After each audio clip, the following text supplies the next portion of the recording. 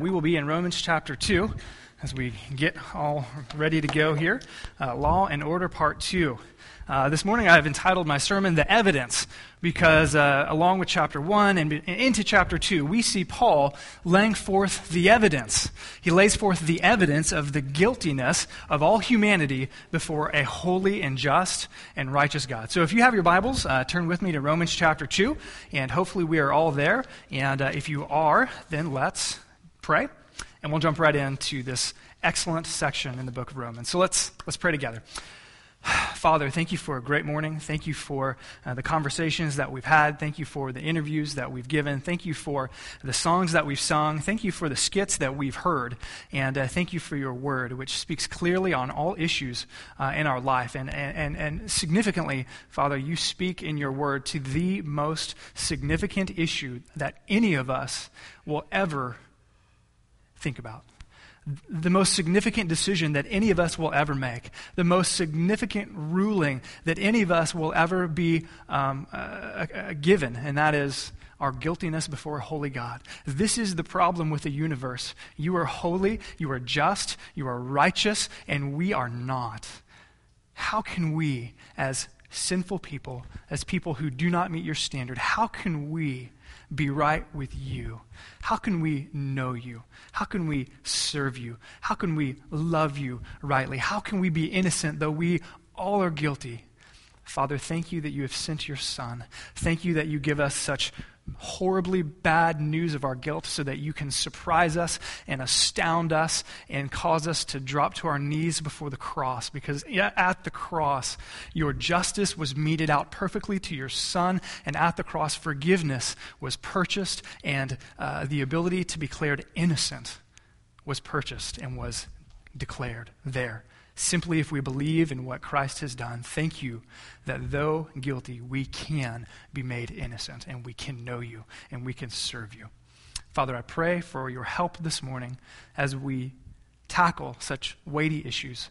Holy Spirit, be among us, cause us to be attentive, cause our hearts to be softened so that when we hear your word, it doesn't just bounce off or reflect off, but we allow it to come and to seep into who we are so that our lives are utterly changed. And I pray, Holy Spirit, that you would come and help me to speak words that are truthful, that are accurate, and that are meaningful, and that we would all come to the point where we understand both our guilt and our declared innocence through Christ if we have faith in him. And so we ask for your help. Jesus, thank you for your love and grace. Thank you for enduring the cross. We love you and we thank you for it. And we ask it in your great name. And all of God's people said, amen. Amen. I want to begin my sermon with a story. There's a true story that came out several years ago about a man who was driving his car in San Francisco. Now, this was just when they were beginning to monitor traffic and speeding with cameras. That is, cameras that would catch you if you were speeding too quickly. And so, as the story goes, this man was speeding in San Francisco, and he blows through an intersection without realizing that there happened to be one of those newfangled cameras there to catch him. So a couple weeks later, he went and he got the mail, and he was a little dismayed and shocked to see that there was a ticket waiting there for him that the county had mailed to him, and it was a ticket for speeding through that intersection a couple weeks ago for $40. Well, he had never heard of anything like this before. He didn't know that they could do that. He thought maybe this is a bit of a hoax, and so he decided to have a little bit of fun with it himself. And so what he did is he wrote out a check from his checkbook for $40 made out to whoever it needs to be made out to. He then got his camera and he took a picture of the check. He took a picture of the check and then sent the picture of the check in the mail back to who it needed to go to. Well, a couple of days later, he went out to the mailbox again, and there was another document there from the police waiting there for him. The police responded by sending him a picture of his own, and the picture that they sent him was a picture of handcuffs. He got the point, and he paid the money rather quickly. The man there in San Francisco learned a simple but significant lesson that is not only true for the law of the land, but it's true for the law of the universe. And that's this simple but significant principle, and that is that breaking the law of the land has consequences. When we break the law of the land, it comes with a penalty. It comes with consequences, and the same is true for the law of the universe. The same is true for God's universe. When we break the law of the universe as given by our Creator God, there are inevitable consequences for doing that. And as we turn to Romans chapter 2 this morning, what we're going to find out is that there are consequences for breaking God's law. There are consequences for breaking God's standards. Last week in chapter 1, Herb so nicely showed us that there are consequences for being blatantly immoral, for doing the things that God says strictly not to do and just saying, God, forget you. I'm going to dismiss you in my thinking. I'm just going to live however I want. I'm going to disregard all law and all morality. I'm going to do my own thing. And we saw last week that there are consequences for that. Now, as Paul moves then into chapter 2, we're going to see that there are also consequences for other kinds of sin, so to speak. There are consequences for breaking God's law for the person who is moral and for the person who is religious. And so that's where we're going to go. First of all, we're going to see that the moral person is not good enough for God. The moral person is guilty before God because he or she has broken God's universal law. And then as we move on into chapter 2, we're going to see that not only is the moral person guilty, but even the religious people are guilty because they too have broken God's law. So let's jump in with the moral person, the moralist, let's say, and let's jump into chapter 2 and see what God has to say about the guilt of people who think they are good, of people who think they are moral, of people who think that they are better than other people. And I'm going to use the term moralist, and what I mean by that is simply that. People who consider themselves more moral, more right with God, higher up the scale, so to speak, than others. They're moralists. They trust in their own good deeds and their superior, so they think, morality. And Paul, as a good prosecuting attorney, as Glenn rightly played out, Paul gives a couple pieces of evidence. In the courtroom, that's what you do. The guilty or the innocent verdict hinges or sways upon the evidence that is given. And Paul, as a good prosecutor, is going to give two pieces of evidence. He's going to give two pieces of evidence against the moral person, and then he's going to give two pieces of evidence against the religious person, and they're essentially the same two pieces of evidence, slightly twisted. So let's take a look at the first piece of evidence that the prosecutor Paul admits to the court of the heavenly courtroom. Let's take a look, and we see it in verses 1 through 4. The first piece of evidence, if you're taking notes, jot this down, is moral hypocrisy. Moral hypocrisy. We see this described by Paul and God in chapter 2, verses 1 through 4. Let's read about the hypocrisy of the moralist. Paul says, "You, therefore, have no excuse, you who pass judgment on someone else." And here's the reason. "For at whatever point you judge another, you are condemning yourself, because you who pass judgment do the same things. Now we know that God's judgment against those who do such things is based on truth. So when you, a mere human being, pass judgment on them and yet do the same things, do you think that you will escape God's judgment? Or do you show contempt for the riches of His kindness, His forbearance, and His patience, not realizing that God's kindness is intended to lead you to repentance?" And so in verses 1 through 4, the first article of evidence is laid before the court, and it's simply this.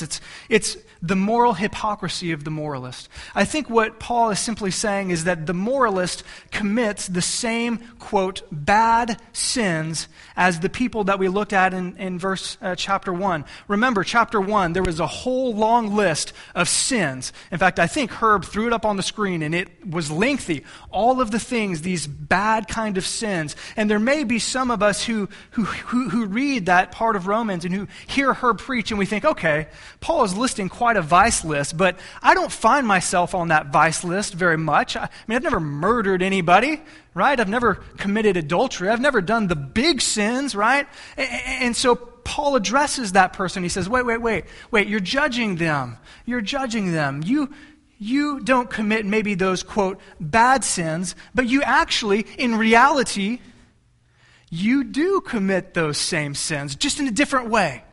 And then I think what he means by that is this. He says, for instance, I would say, maybe you don't sleep with your wife, but you've lusted after her. And Jesus says that when you lust, it's the same as committing adultery. And so you may not commit the bad sin, but you're still guilty. Or maybe you haven't murdered anyone. You've never physically taken a hammer or a knife or whatever instrument you want and physically killed someone in anger. But didn't Jesus say, hey, if you're angry enough at your brother to speak unkind words to him, that's committing murder in your heart. It's the same thing. And so this is the kind of logic that Paul uses. And he says, listen, moralists, you may not commit those kind of sins in one sense, but you actually do. You're actually guilty, just like they are. I want to point out a few things. I want to point out 4 characteristics of the moralist. And the reason why we do that, I don't know if it's on the slide or not, but the reason why we do that is because I want you to begin to think. I'm convinced that in churches across our land, and in maybe churches across our little community, maybe in churches across Cissna Park, and maybe right here, even at Grace Bible Church, there are moralists. There are people who trust in their morality to get them to heaven. Maybe this is you. Maybe he's describing you. 4 characteristics. The first one is that they judge people. They judge people. And what we mean by that is not that they declare something right or wrong, but they look at the person who's done something wrong and they say, I'm better than you. I'm more spiritual than you. I'm on a higher plane than you. You may not be right with God, but I'm right with God. They judge people in that sense. Number 2, they rank sins. That is, they categorize sins. They rank them from the worst sins to the least sins. Do you see that? You see that's what they're doing? They're saying, maybe I do some of these sins, but I don't do these sins. Maybe I do lust, but I don't commit adultery. Maybe I get angry, but I don't kill anyone. And they rank sins before a holy God. That's the second thing. The third thing that they do from this passage is they don't think that God will judge their smaller sins. Did you catch that in verses 2 and 3? He says, you pass judgment, you do the same things. Do you think that you will escape God's judgment? And the answer is no. The answer is no. You won't escape God's judgment. You think that God only judges the big sins. You think that you won't go to heaven just because of the big sins. But what Paul is going to argue is no, all sins are alike. They're equally offensive to God, and they will equally, all of them, keep you from heaven. They will keep you from being right with God, all of them. But the moralist thinks, well, as long as I don't do big number 1 and big number 2 and big number 3, then I'm safe. The fourth thing that we see about the moralist is that they are unresponsive to grace. We see that at the tail end of verse 4. Or do you show contempt for the riches of God's kindness, His forbearance, and His patience? Because God's kindness is supposed to lead you to repentance. And the simple truth here that I think Paul is articulating is this. For the moralist, they think that they earn heaven. They think that they earn favor with God. They think that their morals earns them that. And so when they hear the good news of grace, when they hear that, no, wait, you can't do anything, you can't be good enough because God is infinitely holy and you are almost infinitely sinful, you can't be good enough, but they think they can. They think they can earn it. And when they hear, oh, you can't earn it, you just have to receive something as a gift. You have to receive somebody else's morality, Jesus Christ, as a free gift. You can't do anything. They say, I don't want that. I can do it on my own. They are unresponsive to grace. And so, are you a moral hypocrite? Are you a moralist? That's the first piece of evidence that he admits to the jury is moral hypocrisy. But that's not it. There's another piece of evidence, and it's this. The second piece of evidence that he lays forth is that these people, they trust in their morality, or better stated, they mistrust in their morality. They trust wrongly in the fact that they think that they will be good enough for God. They think that on their day of judgment, when they die, that they will stand before God and they will give a list of things that they do, things that they have done, and that they will be good enough to earn God's favor. But Paul, in verses 5 through 16, he takes them into a picture of God's judgment, and he says, that is not the case. That is not how it's going to go for you. And so let's read together now verses 5 through 16, and he's going to paint a picture of what judgment will look like for the person who trusts in their morality. Verses 5 through 16, let's read this together. But because of your stubborn and your unrepentant heart, you're storing up wrath against yourself on the day of God's wrath, when his righteous judgment will be revealed. God will repay each person according to what they have done. Verse 7, to those who by persistence in doing good seek glory, honor, and immortality, he will give eternal life. But those who are self-seeking and who reject the truth and they follow evil, there will be wrath and anger. There will be trouble and distress for every human being who does evil. First for the Jew, then for the Gentile, but glory, honor, peace to everyone who does what is good, first for the Jew and then for the Gentile, for God does not show favoritism. Verse 12, all who sin apart from the law will also perish apart from the law, and all who sin under the law will be judged by the law. And here's the key. Listen now if you're not listening. Verse 13, for it is not those who hear the law who are righteous in God's sight, but it is those who obey the law who will be declared righteous. More on that in a minute. Indeed, when the Gentiles who do not have the law do by the nature things required by the law, they are a law unto themselves. For even though they don't have the law, they show that the requirements of the law are written on their hearts, and their conscience also bears witness, and their thoughts, sometimes accusing them, and at other times even defending them. This will take place on the day when God judges people's secrets through Jesus Christ, as my gospel, or good news, declares. Listen, there's a lot there, but let me try to sum it up for you. This is what Paul is saying. He's saying, on Judgment Day, the only person that can stand before a holy God, and God will say, I've seen what you've done. I've looked at everything that you've ever done, ever thought, every motive that you have ever had, and he looks at that person, only the person who is perfectly moral. Only the person who is perfectly moral could, in theory, earn eternal life. Now let me ask you a question. Has anybody ever done that apart from Jesus Christ? I don't know of anyone who will withstand that judgment. And then conversely, he says, if we have sinned and we don't meet that standard, then we earn wrath. And so he's laid a couple pieces of evidence, the hypocrisy and the mistrust of their morality. And so here's where it hits home. I'll ask the question again. Is Paul describing you? Is Paul describing me? Are you a moralist?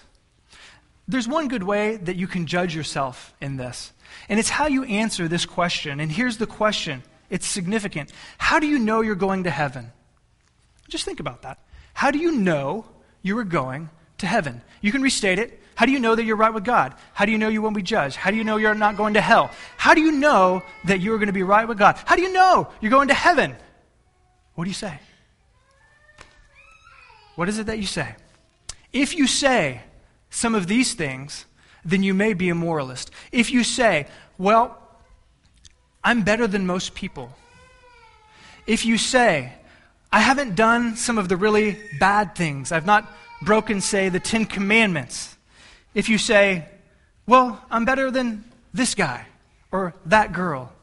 If you say, well, I think at the end of the day, that which I have done is good, is going to outweigh the bad. If you say those things in your mind and in your heart, friends, let me tell you, pleading and with grace and with much concern, you're a moralist. You're not a Christian. Because Christians don't trust in their good deeds to get them to heaven. Moralists trust. And if you think those things, then my friend, read what the text says is coming your way. you're storing up wrath against yourself for the day of God's wrath. The word there is that you're storing up God's wrath, and it is building and building and building as you continue to think that you will be good enough for God. It's like a dam that is keeping back water, and the flood waters are getting larger and larger and larger, and those waters are God's wrath, and you're storing it up. And one day, this verse says in verse 16, on the day of judgment, when Jesus Christ is your judge, that dam of morality will break, and God's wrath will be poured out upon you. Friends, I don't tell you this to be doom and gloom. I tell you because it's true.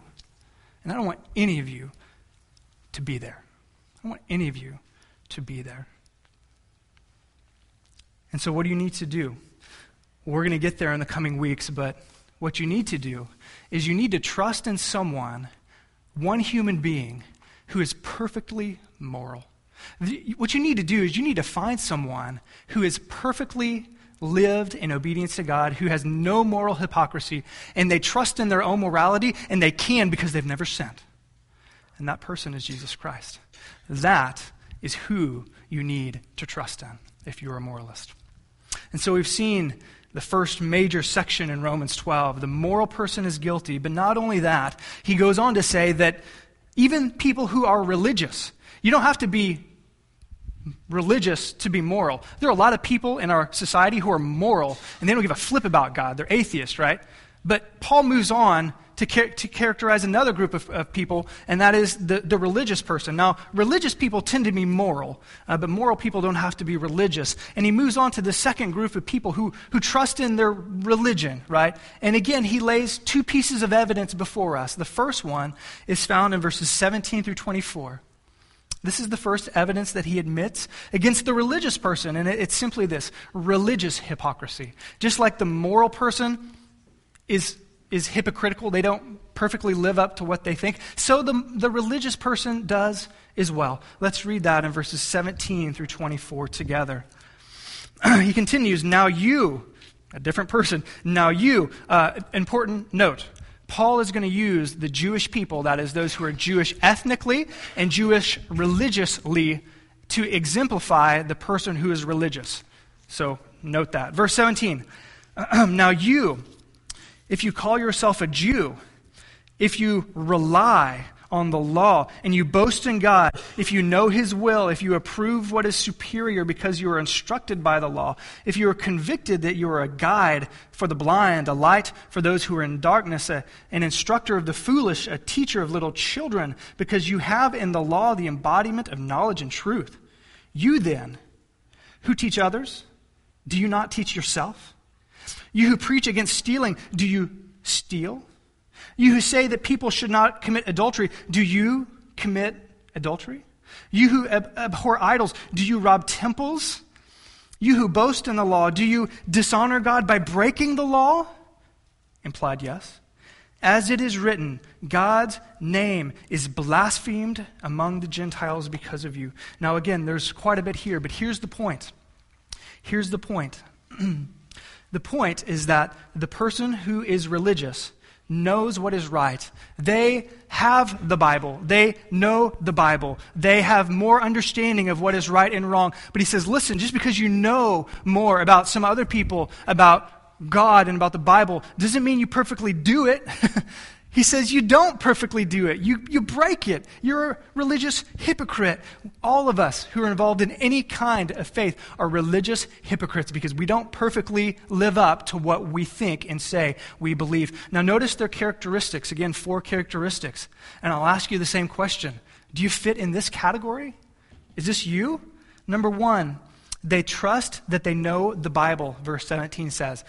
They boast that they have the head knowledge. That's what they do. They boast because they know what's right and wrong. Number 2, they are arrogant about knowing God, about their relationship with God. They think that because they know more and have understood more about their religion or maybe about the Bible, that they are therefore superior. They're closer to God. Number 3, they think they should teach others the Bible. Oftentimes people who trust in their religion think that it's their job to therefore correct everyone and to teach everyone what they know. And then finally, this is the key point. Verses 21 through 24, Paul says, they fail to obey the Bible perfectly. They are religious hypocrites. Religious hypocrites. So the person who is religious, they trust in their religion, they fail because even though they know what's right, they don't act perfectly upon it. And that's the first piece of evidence. But there's one more piece of evidence for us this morning. He gives one more evidence to the jury and to the courtroom for us to consider. And not only do they're religiously hypocritical, they trust in their religion, or let's say they mistrust their religion. Like the person, like the moralist who trusts in their superior morality, the person that Paul is talking about now, they trust in their religious deeds. They trust in their religious practice. And he's going to talk about specifically the religious practice of circumcision for the Jew, for the religious Jewish person. And Paul is going to talk about that, but let's extend it. And when we see circumcision, let's think religious duties, religious practices, okay? And this is what Paul says. He says they mistrust them. They think that their religious practices will make them good with God. But Paul again corrects this, and he says, no, that's not right. Verses 25 through 29. Let's read that together. Circumcision has value if you observe the law, but if you break the law, you have become as though you have not been circumcised. So then, if those who are not circumcised keep the law's requirement, will they not be regarded as though they were circumcised? Key point here, verse 27. The one who is not circumcised physically and yet obeys the law will condemn you, who even though you have the written code and circumcision are a lawbreaker. A person is not a Jew who is one outwardly, nor is circumcision merely outward and physical. No, a person is a Jew who is one inwardly. And circumcision is circumcision of the heart, by the Spirit, not by the written code, referring to the law. Such a person's praise is not from other people, but from God. Again, let me sum it down for you to this. His point is simply this. If religious practice is not done with the right motives, if your religious deeds are not motivated by a Spirit-given, transplanted, new, born-again heart that desires to please God, then it's worthless, then it's sin. You know, I ran across the story of a painting that a few years ago was displayed in a prominent museum in London. And I didn't catch the name of the person who painted it. But they described this painting in this way. They said that when you're coming upon this painting from a distance, what you see is a monk. And you see this monk who's certainly religious, and it seems as if he's engaged in prayer. It seems as if his hands are clasped and his head is bowing in a religious posture, and he's praying. And so you observe from a distance, oh, he's a monk and he's praying, right? He's worshiping God. But as you draw nearer, you find a different reality. As you draw nearer, what you see is something very different. And what you find out as you look very closely at the painting is that in reality, he was squeezing a lemon into a punch bowl, and he has his cup right next to him, and he's simply making a cup of lemonade for himself. Certainly the point of that painting was the point that Paul is making, which is that oftentimes our religious deeds, it looks like from a distance we're serving God, but in reality we're actually serving ourselves. We're actually serving ourselves. Our motives are not always pure. And so Paul has given us a couple more pieces of evidence against the person who simply trusts in any kind of religious deeds. He says that person is a hypocrite. They don't do what they know is right perfectly. And then they trust in their religion to make them right with God. And so let me ask you this question as we wrap this up. Are you a religionist? I don't know if that's a word, but it should be. Do you trust in your religion? How do you know if you are? Well, let me ask you the same question that I asked you before. How do you know you're going to heaven? You know, some of you answered it along the lines of morality. And Paul is describing you. But some of you didn't answer it that way. Some of the answers that might have been rattling around in your mind might have gone like this. Well, I attend church regularly. That's how I know that God will accept me. I've been baptized twice. I'm a member of the church. I walked an aisle. I signed a card. And you can fill in the blank with whatever religious activity that you want. Friends, please listen. If that's you today, and that's what is going through your mind, then you're not trusting in Jesus. You're trusting in religion. You're trusting in Sunday school or church or baptism or communion or whatever it is. And Paul, notice what Paul says. He calls these people, you dishonor God by breaking the law, and you are a lawbreaker. Folks, I was both of these before I became a Christian. As I read this, I was a moralist. If you were to ask me before sometime in March when I was 15, I don't know what year that was, I would have given you the moralist answer. And I also would have given you a bit of the religious answer. But I would not have given you the right answer. And the right answer, Paul is going to share with us in the coming verses, but it behooves me to tell you that the right answer is trusting in somebody who is perfectly moral, Jesus Christ. And the right answer is trusting in someone who is perfectly religious. Jesus Christ lived on the earth, and he did all of his religious activities, whatever it might have been, perfectly to God, perfectly to honor the Father. He did it perfectly. That's the kind of person we need. That's the kind of obedience that we need. Friends, we need Jesus.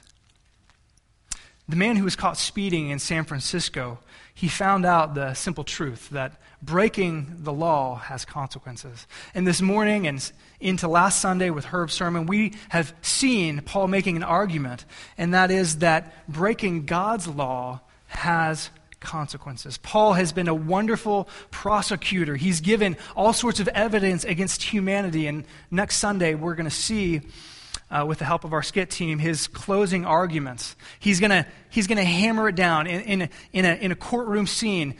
Each lawyer gets a chance to kind of close the deal, right? And Paul is going to pull out some big guns, and he's going to close the deal on me and on you. He's going to close the deal. He's going to find that all of us are guilty. That's not good news. But then he's going to turn it around and he's going to show us, if you hang with me for another week or two, he's going to show us that there is a great plea bargain that's going to happen. There's a switch. There's a plea bargain that though we have been deemed and declared guilty, we can be found innocent, even though we aren't. And it's a wonderful deal if you take it. So that's where we're going. That's where we've been. Let's pray together, and we'll rise for our closing blessing. Father,